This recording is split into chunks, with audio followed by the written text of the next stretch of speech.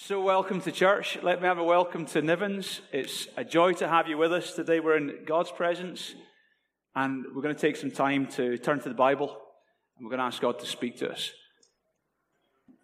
If you're first time here today, so welcome. You're our guests, and I believe you're not just here to meet with us. God's here to meet with you. Let's pray. Father, I want to say thank you so much that we're in your presence and you have chosen to turn up here in our presence. And God Almighty, where you are present, all things are possible. I want to thank you that you're the God who changes lives. You're the God who intervenes. You're the God who just doesn't leave things as they were. You're the God who turns things around. You're the God with whom the most desperate situations can be turned inside out positively. There is no no-go areas. There is no lost causes. There is no people beyond the help of God.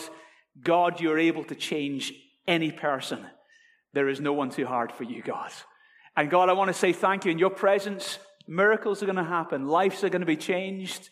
And you're going to speak. And we're really looking forward to that. So God, I pray, move among us. God, from the newest person here to the most regular attender, I pray your presence will be felt and known. In Jesus' name. In Jesus' name. Just remain in an attitude of prayer for a moment. During the worship, I felt God give me several words for people here. And as I share these, some of you are going to be sitting here thinking, that is completely me. And the reason God's given me these is because He wants you to know He knows you. And He's got you covered. And these are going to result in miracles. And the first thing I heard just during the worship was you've heard the phrase, last chance saloon. I heard the phrase, last resort saloon. I heard that phrase. And I feel that someone is here today and you've seen this as, this is my last chance. And you've rocked up today seeing this as your last chance. And God says He knows that and you're going to meet Him today. And He wants to be your God, and with Him, He's the God of umpteen chances and a whole new beginning.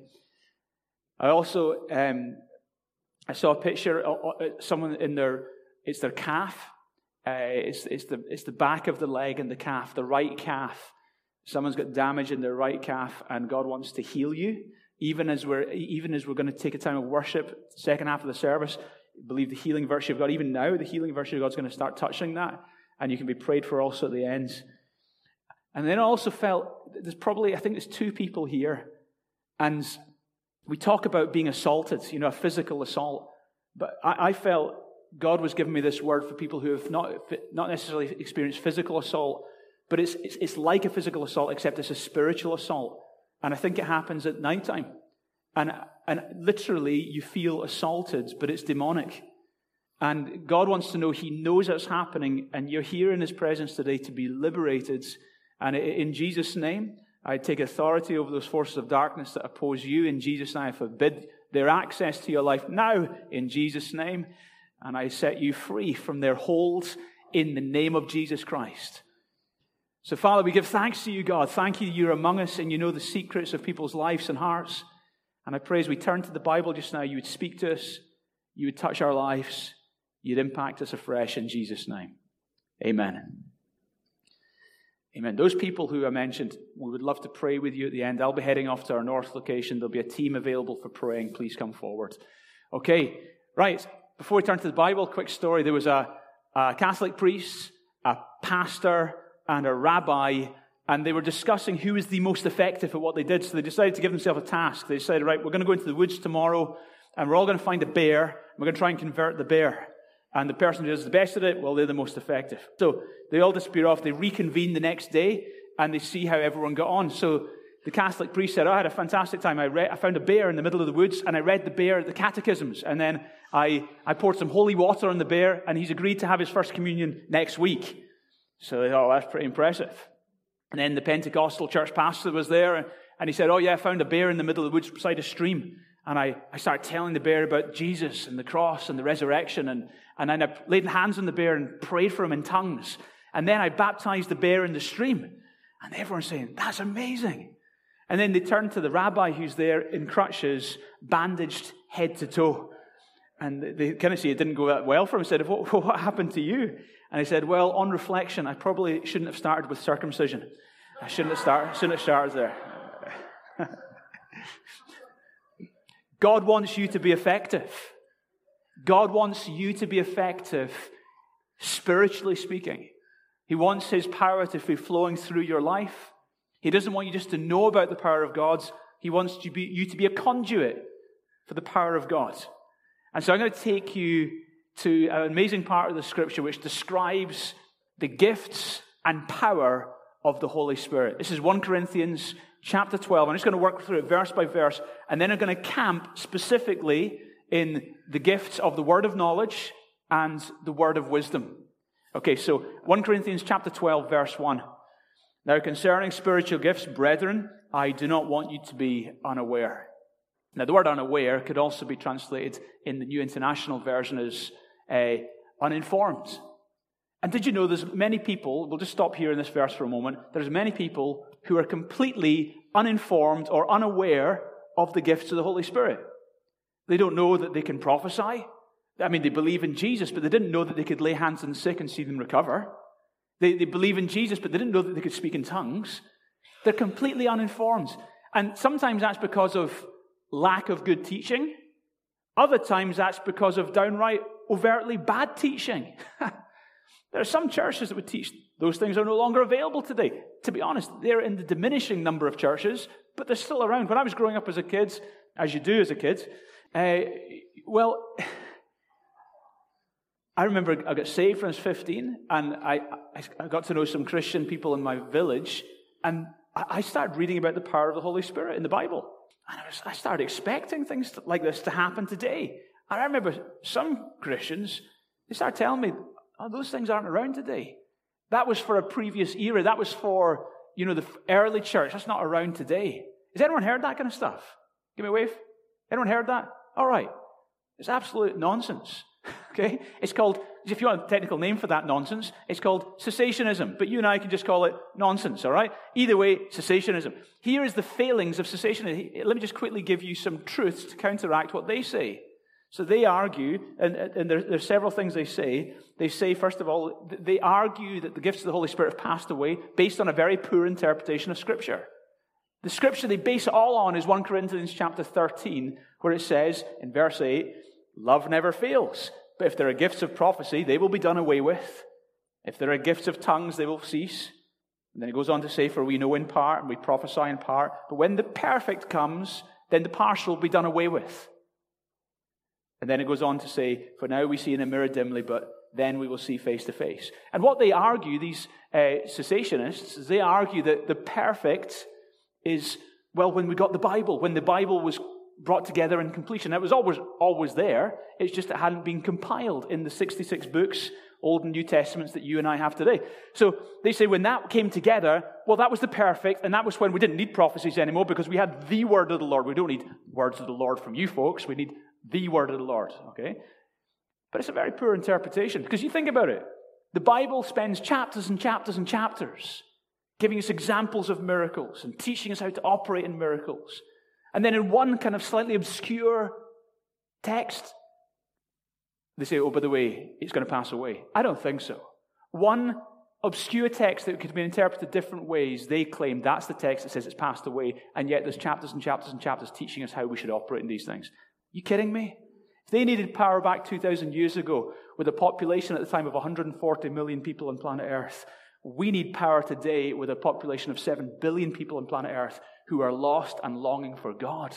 The church needs power like never before. So what does the perfect mean? Well, what does the verse say? It doesn't just say when the perfect comes. It talks about now we see in a mirror dimly, but then we will see face to face. Do you know when the gifts of the Holy Spirit are going to be done away with? Answer. When you see Jesus face to face. Jesus Christ will return. At that point, you won't need prophecies and tongues and miracles because there will be a new heaven and a new earth, a whole new era. But until then, boy, do we need them. So they've used this terrible interpretation to hold the church back from the power that God made available to them. That does my nut in. It says in Acts chapter 2, verse 17 to 20. In the last days, God says, I will pour out my Spirit on all people. That's every one of you. I will pour out my Spirit in those days, and they will prophesy. I believe that's available to you. Before the coming of the great and glorious day of the Lord. When it says in the last days, that talks about an era, and the last days means the time between the first and second coming of Jesus. That's the era that we're living in right now. And it says in that era, prophecies and the outpouring of the Holy Spirit is going to be the norm. And when will that era end? When is the perfect answer? Before the great and glorious coming day of the Lord Jesus Christ. When Jesus returns, that's when that era ends, folks. So do not be deceived. These gifts are available today. Also, cessationism is proved by negative examples. People who argue against the gifts of the Holy Spirit, they'll say, oh, those charismatic churches, they're a little bit nuts. And they'll point out some crazy people who have been charismatic, who have handled money badly, or who have run off with someone else's wife or done something crazy. Okay, I get it. There are bad examples among the charismatic movement. Half of you are here today. Okay, I get it, right? I understand. Yes. However, there are bad examples in every movement. In fact, the Bible is full of bad examples. Check Moses out, right? Killed some people. Bad example, just in case you're in doubt. Okay, Peter the Apostle, he blew it totally. Bad example. You don't chuck the Bible and say, well, it's full of bad examples. No. God actually amazingly works among bad examples like us and does great things. So the whole cessationist thing, look at the bad examples in the charismatic movement. That proves nothing, because look at the bad examples in your own movement. Nutter. Sorry, I keep being inflammatory. I'm really sorry. Cessationism is also rooted in fear. Their fear is that this if people claim to prophesy, will people not hold that on a par with the Word of God, Scripture, the Bible? And their fear is that somehow or another it'll be held on a par. Well, that's nonsense, because Scripture itself encourages people to prophesy, and it tells people that we should test all prophecies against Scripture. Okay, and in the Bible times, when the Bible was being written, you know what? People were prophesying then, but they didn't write down every single prophecy everyone wrote and publish it as the Bible. No. God's word, Scripture, has always been unique and supersedes any revelatory gift that anyone operates in, and every gift should be tested against it. And finally, cessationism promotes fear. I remember this. I remember when I was 15, I got baptized with the Holy Spirit and I spoke in tongues. And I remember I was so blown away that I had this experience. I wasn't in a charismatic church. I had this experience. And I just remember in one occasion in being in discussion with some Christians who were cessationists, and I mentioned to them that I spoke in tongues, and they said to me, oh, you got that from the devil. It freaked me out. I mean, wouldn't it? Like, that's demons do that. So wait a minute, let me get this right. So God's enemies, demons, they do all the powerful things on earth. But God's people, the kind of winning team, the cool people, they have no power? Is that what you're saying? Exactly. Come on.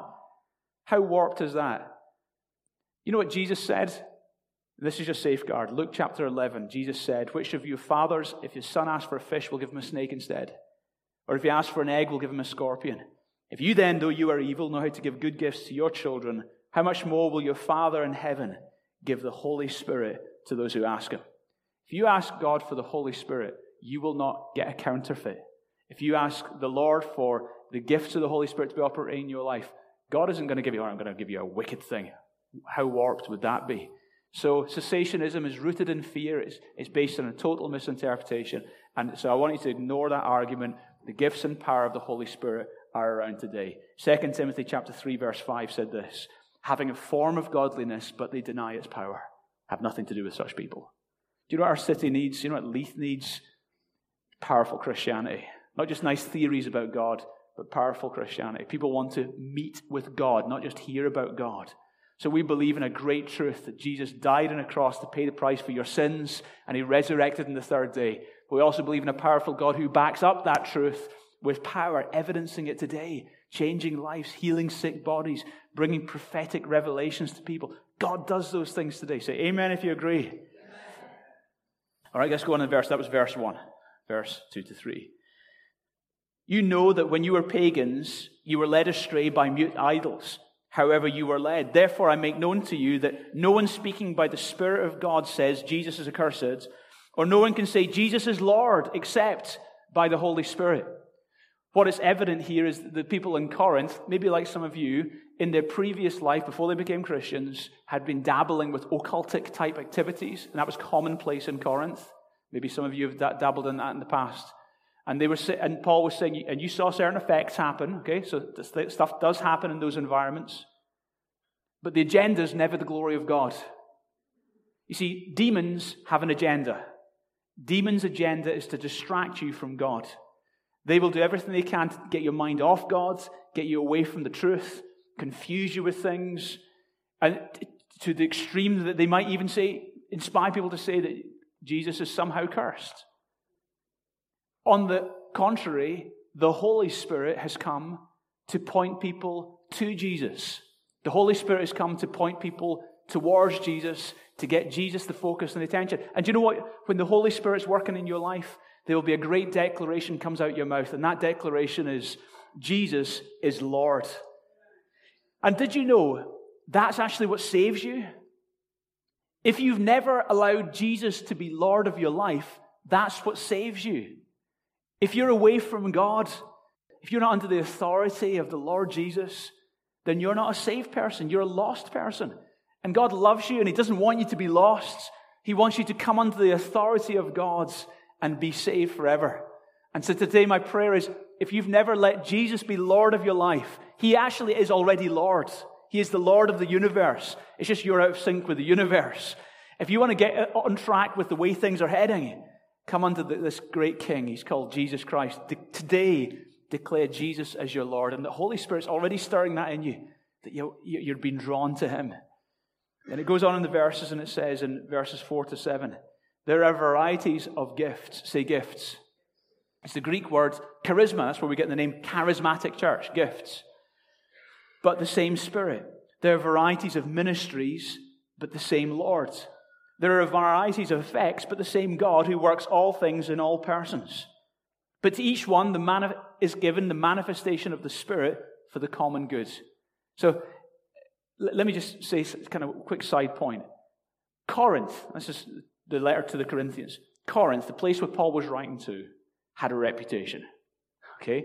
It had a reputation for immorality linked with paganism. And this wasn't just in the church it had a reputation. In the world it had a reputation. Everyone knew of Corinth had this reputation for immorality linked with paganism. It's just like today, people think of Bangkok or Amsterdam or Leith. Okay? So all over the world, people, okay, there's an association, right?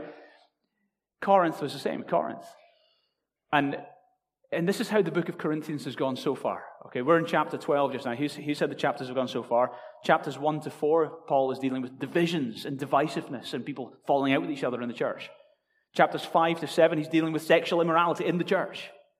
Chapter 6, he's dealing with believers who are suing other believers in the church, taking them to court, suing them. What? Chapter 11, he's dealing with drunkardness at communion. I mean, seriously, you have a serious drink issue. If you are drunk at communion, you can laugh, because that's, well, don't. But I find that funny. I mean, it's just, what? So you got all these issues. And then chapter 12, Paul teaches you how to operate in the gifts of the Holy Spirit. I mean, can anyone else not see the strange direction that the book's going in? It's like, what? You're suing each other, stop falling out with each other, you're sexually immoral, you're getting drunk at communion. Now let me teach you about how to operate in the gifts of the Holy Spirit. You're a perfect church lined up ready for these gifts. Are you kidding me on, Paul? Are you kidding? Paul, let this chapter just, stop at chapter 11. Just deal with all the sin. Let them deal with it for a few months, and then come back and let's talk again about maybe you'll be good enough now for God to use you with the gifts. But Paul doesn't do that. He talks to a pretty messed up church, very unlike this church, and he tells them that you can operate in the gifts and power of the Holy Spirit. Do you know the word gift? It's the Greek. What's the Greek word for gift? Anyone know? You guys, what you like, you just know everything like this. It's amazing. Charisma, you're right. Charisma, you're Greek scholars in Leith. Charisma means, well, if someone's called charis, it means grace. Some girls are called charis, grace. Charisma means gift of grace. You know what grace means? A simple way of remembering it, Grace. God's riches at Christ's expense. It means you get things from God that you didn't deserve, but He paid for on the cross. For example, heaven, total forgiveness, declared righteous, freed from the powers of darkness and brought into the kingdom of light. That's grace. I didn't earn that. I wasn't good enough for that. None of us were. He gave us it at Christ's expense. Anyone glad for grace? I'm glad for grace.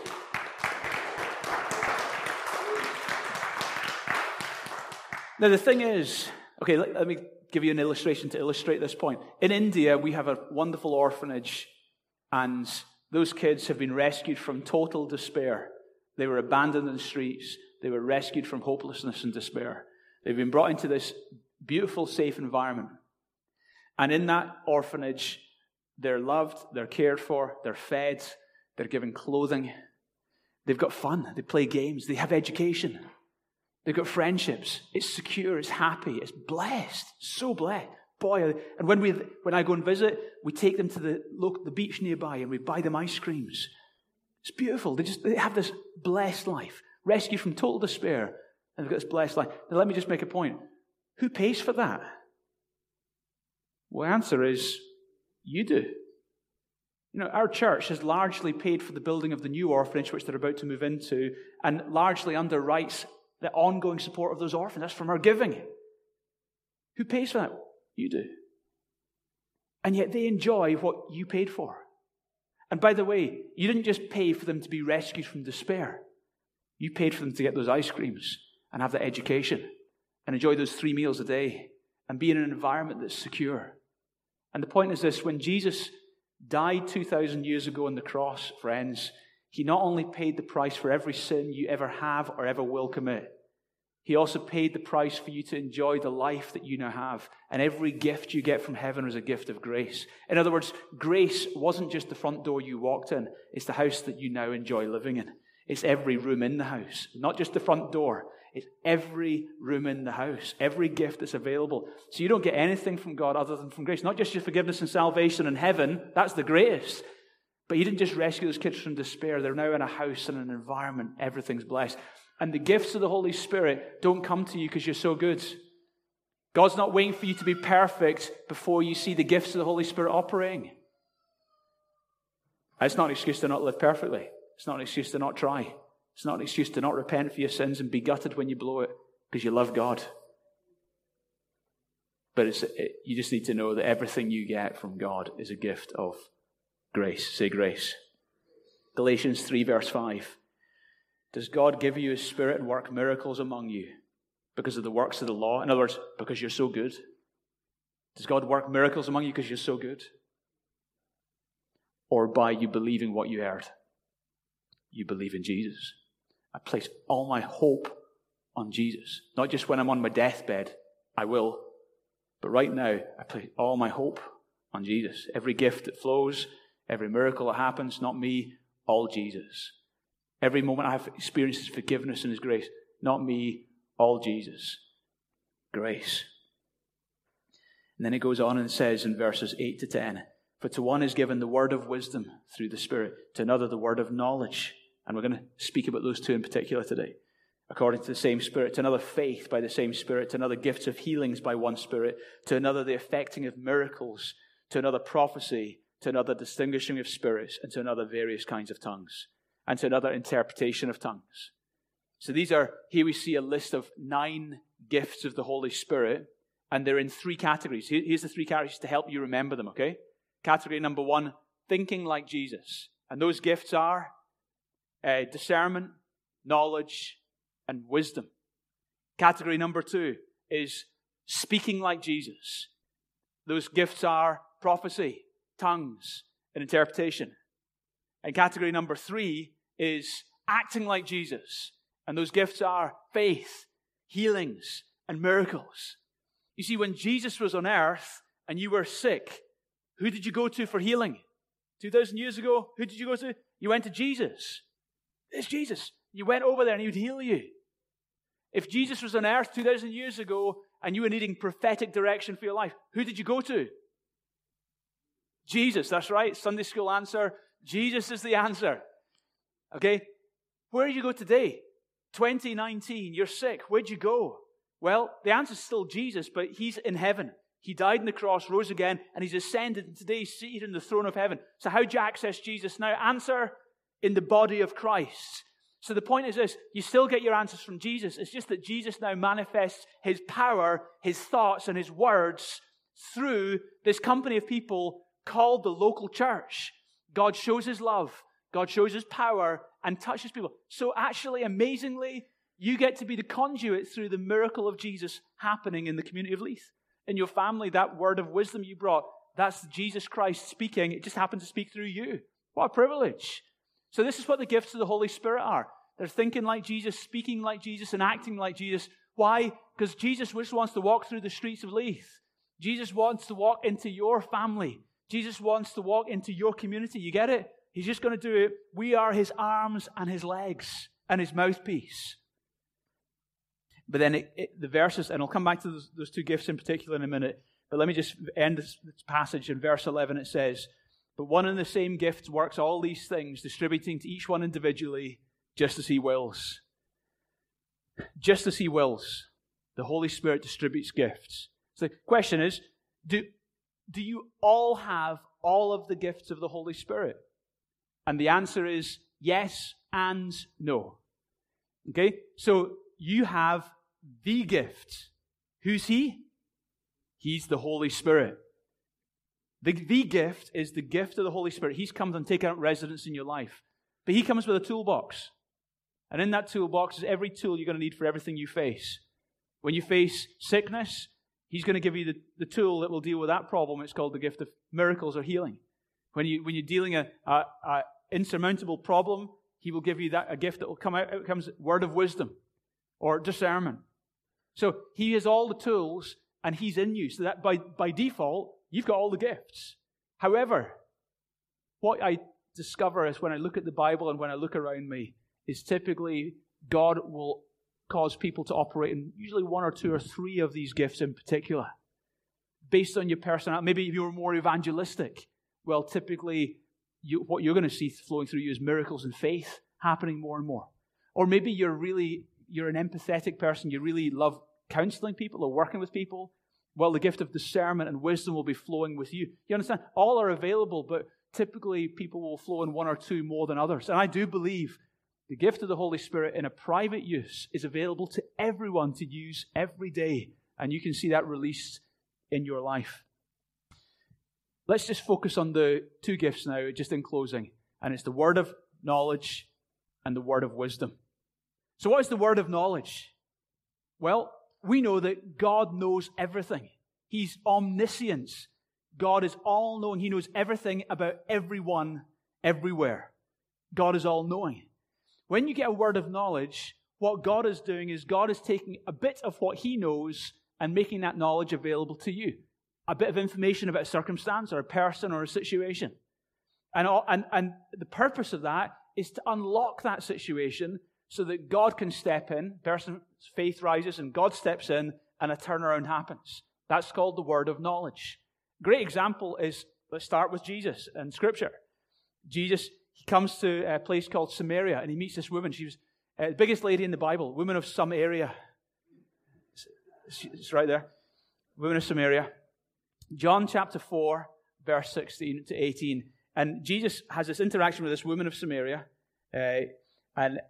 And it says, "Go, call your husband," Jesus said. And she replied, "I have no husbands." Jesus said to her, "You are right when you say you have no husbands. And the fact is, you've had 5 husbands, and the man you have now is not your husband." Now, you didn't know Joan Collins was in the Bible, but the actor Joan Collins, this is her, and she's the woman of Samaria. Now, what happened if you go on in those verses is you see the whole town came to faith. The woman was blown away. You knew about my life. You knew every detail of my life. You knew about my private life. And on the back of that, Jesus explained to her about salvation. And she went away and she told the whole town. And the whole town came out to him. And there was a revival in the town. One word of knowledge unlocked an entire town. Very, very powerful. Our youth from our 4 locations, every summer head up to Lendrick Muir in Fife, and they go to Soul Survivor. Brilliant camp. And, kind of 1,200 young folks there, and great activities, great worship, great Bible teaching, brilliant time for youth. But one of the stories from Soul Survivor this year that I heard Mike Pilavachi share, this was in the one from Scotland, he said that night the theme of the preaching was about how God wanted people to move forward. And there was a lady in that huge crowd, there was a lady there, I'm guessing one of the youth leaders, who had 4 years before had lost her husband. And she was sitting in that meeting thinking, how on earth am I going to move forward? Like the preacher's saying, how can I move forward? Because I'm just still devastated. I'm devastated still by what happened 4 years ago. And she's thinking that. And she's sitting there thinking that all through the service. And at the end of the preach, as they go into a time of worship, one of the leaders from Mike Pilavachi's team stands up and says, God's given me a word for someone here. And the word is that someone here 4 years ago, you had a bereavement. And you've been sitting through the service thinking, how can I move forward? Just like the preacher's been talking about, how can I move forward? Because you're so stuck in life because of that bereavement. And tonight, God wants to liberate you so you can move forward in life. Now, the mind-blowing thing is this. Her husband died 4 years to the day of that meeting. Not just 4 years ago generally, but 4 years to the day and to the very hour. The very hour of that meeting was the hour that her husband died. And God brought that word to bring hope and life to a precious lady. Isn't that beautiful? I love that. I love that. Last Sunday night, we were talking about these things in our Sunday night service in Gorgie. And God gave me 2 words as I was coming to that service. And one word was for a guy, and I didn't know it was a guy at the time, I just knew there was a person. And I felt God saying, there's someone here who's they're brokenhearted and they're devastated. Because of their brokenheartedness, they can't see things clearly, they're quite confused. And God wants to bring you peacefully, to calm you down and to give you perspective and to give you hope and be able to and heal your heart so you can move forward. That was the word. And then there was another word, and actually I saw it as a picture, and I could just see it here. It's kind of like 10 centimeters, a line here on the left-hand side of the groin, and I just knew that someone had a problem there, and I described what I saw in this picture. At the end of the service, a guy came up to me weeping, and he said, I came into the service, I haven't been to church for months and months. I came into the service tonight brokenhearted. And I was saying to God, you have to heal my broken heart. I can't face things. You have to heal. And I prayed that. I said, God, you have to speak to me about this. That's what he said. And he said, straight after I prayed that, you stood up and said that thing about the broken heart. And he said he didn't hear anything else the whole night because he was just so blown away that God knew him and spoke to him. So that was awesome. And then at the end, as I was going out the door, one of the girls from our south location, Ramona, she'd been in the hospital earlier in the day, and she'd had a problem on her left-hand side of her groin, and she'd been in getting checkups, and there was lots of pain. Anyway, she came forward, and she got prayed for, and she walked out of that place completely healed. And Monday, one of our team was hanging out with her, and she's just so overjoyed on Monday because the pain had gone and God had intervened. Isn't that awesome? I love that. Wow. Isn't that awesome? You know, one of the funniest words of knowledge I've ever seen happen was actually here in Leith. And it's so funny. I remember during the worship time, God gave me 5 words of knowledge for 5 different situations in the room. And I wrote them down on a piece of paper. That's what I often do. I just have I wrote them in a crayon. Lucy, all Lucy had is I need a pen or a paper. Lucy gives me a crayon, so I wrote down the words of knowledge. So sorry if they're a bit rough, but that's how I wrote them. But anyway, this was, a few years ago. And I had these 5 words of knowledge, and I read out 4 of them. I couldn't read the 5th one. I couldn't read it. But I read the 4. And the reason I couldn't read it the 5th one is it was hair loss. I thought, how can I stand up in front of the Lord has told me that there's someone here with hair loss issues. Can you imagine that? All the dudes in the auditorium were saying, no way. That's mind-blowing. How did you know that? How can I read that out? You know what I'm saying? How can I read that out? But he told me, but I couldn't read it out. I thought, I can't read that out. Anyway, I wrote it down anyway. And I read out the other 4 conditions. And at the end, when there was a ministry time, as there will be at the end of this service, there'll be a team available at the end to pray for people, right? And people come forward. And all the other 4 situations came forward. That always happens. God always gets it right. There's words, and they're there. That's what happens. Just as the words earlier, you're here. You know you're here, and you're already excited about what God's doing in you. They came forward and they were prayed for. But then in the middle of that prayer time, a lady came forward with a bandana around her head. And I assumed it was African dress. And she said, Pastor, I'm so embarrassed. My hair in the last few months has been falling out in big clumps. And I'm just embarrassed. I've just decided just to shave it all off. Please, could you pray for me? And I thought, I knew that you were here because God showed it. And I showed her the piece of paper. And I said, look, hair loss. I wasn't going to read out because I thought all the dudes in the auditorium would say, no way, how would you know that? So I didn't read out, but God knew you were here. And we prayed for her, and God completely healed her. Called Noelle, African lady. Completely healed. Isn't that awesome? Love that. Yay. Thank you, God. One last story. I remember here again in Leith, and I remember so vividly. This, again, a few years back, someone here has discovered a lump under their right arm in the last week. And one of the church members at the time, she's now moved away to another part of Scotland, Andrea Brown. I didn't know this, but she had discovered that lump under her right arm that week. She came in the service with fear because of that. And that word came, and she came forward. One of the team prayed with her. And as they prayed for her, the lump instantly disappeared as they prayed. She never got a chance to get it checked out, didn't find out if it was benign or malignant. Either way, it was dealt with instantly. I love that. I love when God does that. And God wants to do that through ordinary people like you and like me. You just got to be alert because God wants to speak. And then, well, how do you hear these things? Well, I mean, let me give you several ways. Sometimes it's just an inner knowing. You just know. Like, you ever known something in your knower, right? I'm not talking about your knower here. I'm talking about your knower here, right? You know when you just know something, right? That's what I'm talking about. And the Holy Spirit, as you're praying, He just makes you know something that you wouldn't have otherwise known. Other times, that's typically how it is for me. Sometimes it comes as a picture or a vision, and that's quite common for me as well. Not a vision so much, but more of a. It's like it's a visual thing. I can visualize it, and some people it happens that way for. Some people will feel the symptom. I've heard of it. I've never had that myself, but some people feel burning sensation in the area of the body that the person they're talking to. And they just know that there's a condition there, and then lo and behold, there is. So they actually experience a symptom. Some people get words of knowledge through tongues and interpretation. They're praying in tongues, and the interpretation gives them the word for the person. Other times it's an angel. Philip was in the desert in the book of Acts, and an angel said to him, now I want you to go to the road going down to Gaza. And that was where this word of knowledge led him to meet and encounter a person. Sometimes it's an audible voice. I've never heard that. But other people have had that audible voice. And so God can do this in many ways. Second gift I want to talk to you about is the word of wisdom. And again, the classic example is in the life of Jesus. And the Pharisees were Jesus' arch enemy, and they were always looking for opportunities to trip Jesus up.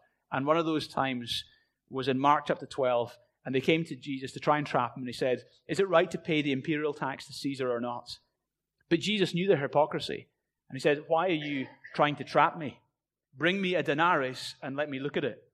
They brought him a coin, and he asked them, and he held the coin up, whose image is this? And whose inscription? Caesar's, they replied. And Jesus said to them, well, give back to Caesar what is Caesar's, and give to God what is God's. And they were amazed at him. And I am too.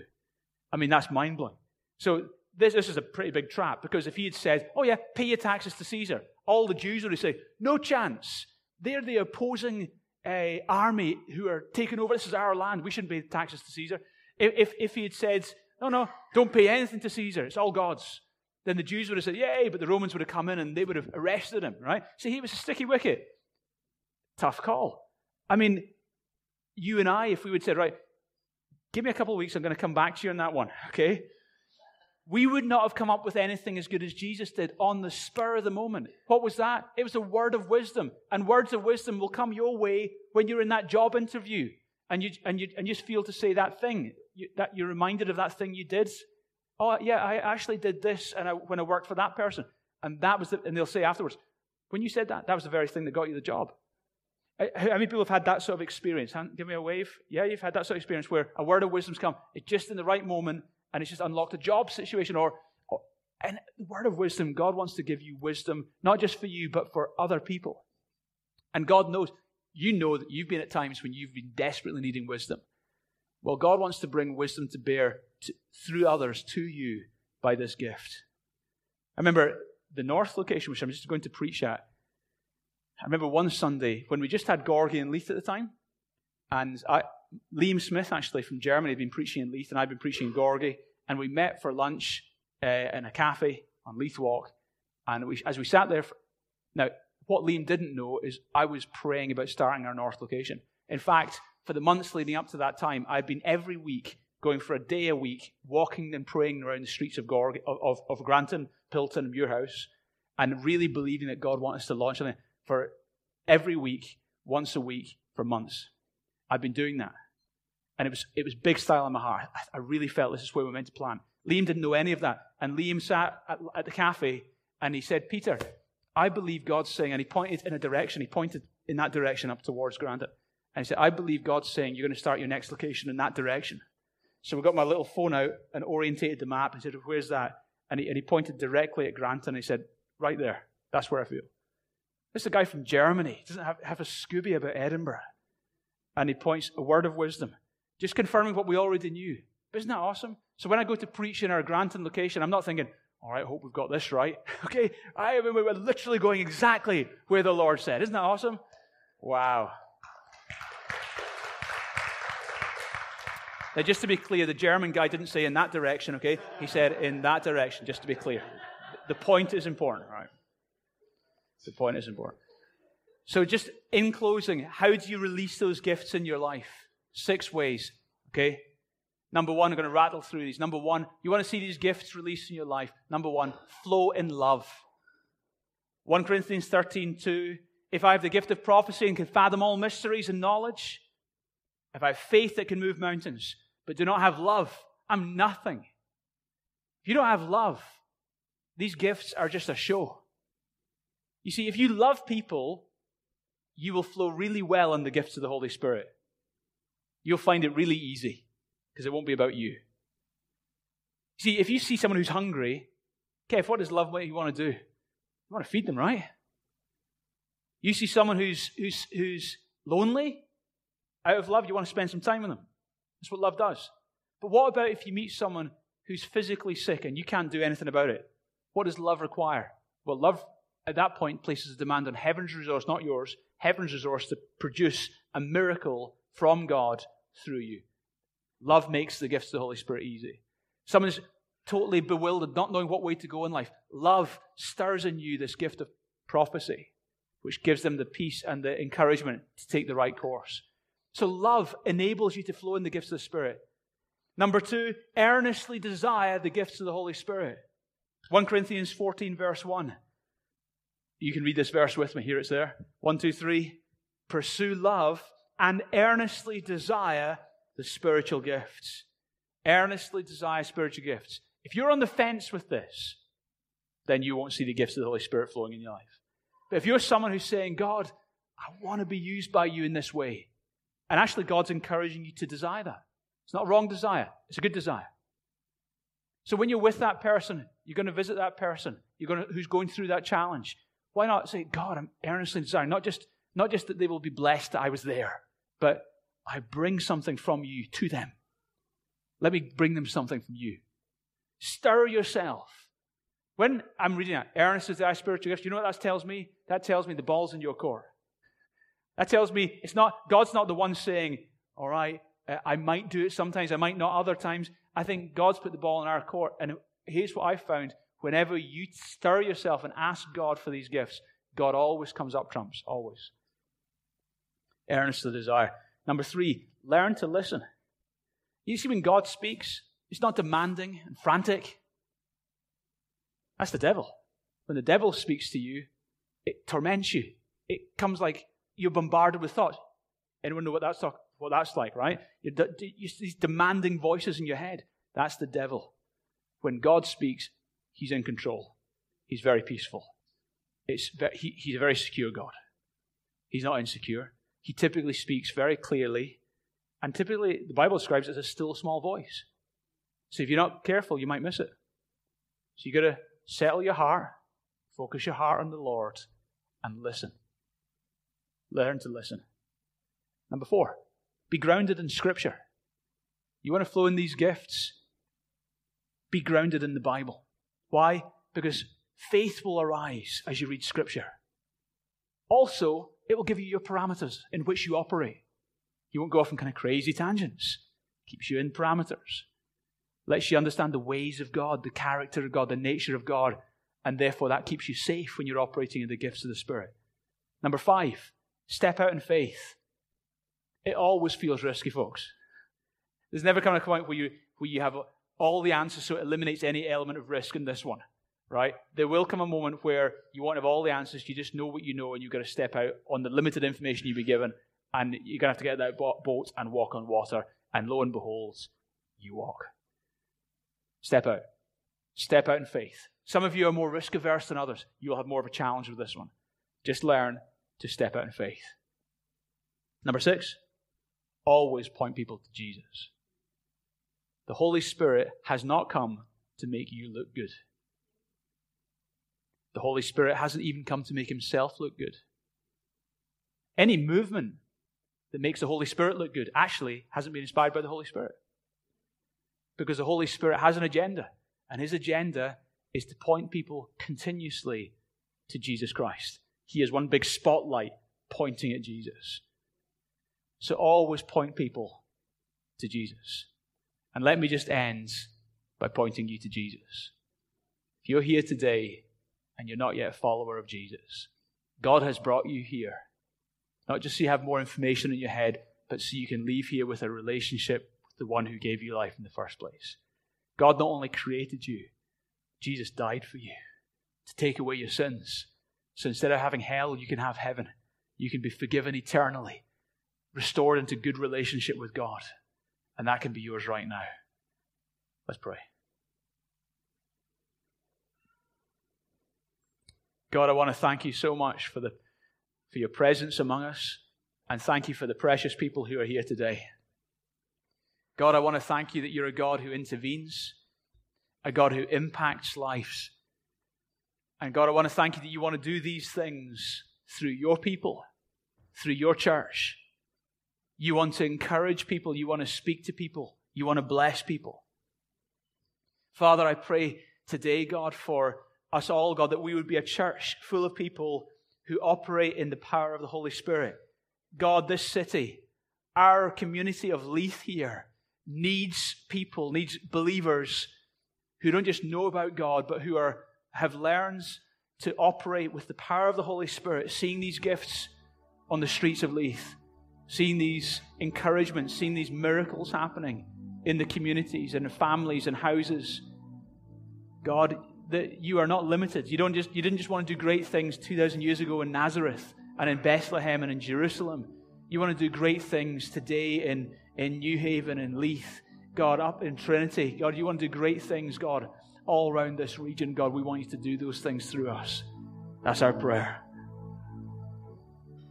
All right, just take a moment, church, just to pray quietly under your breath. Just pray your own response to God.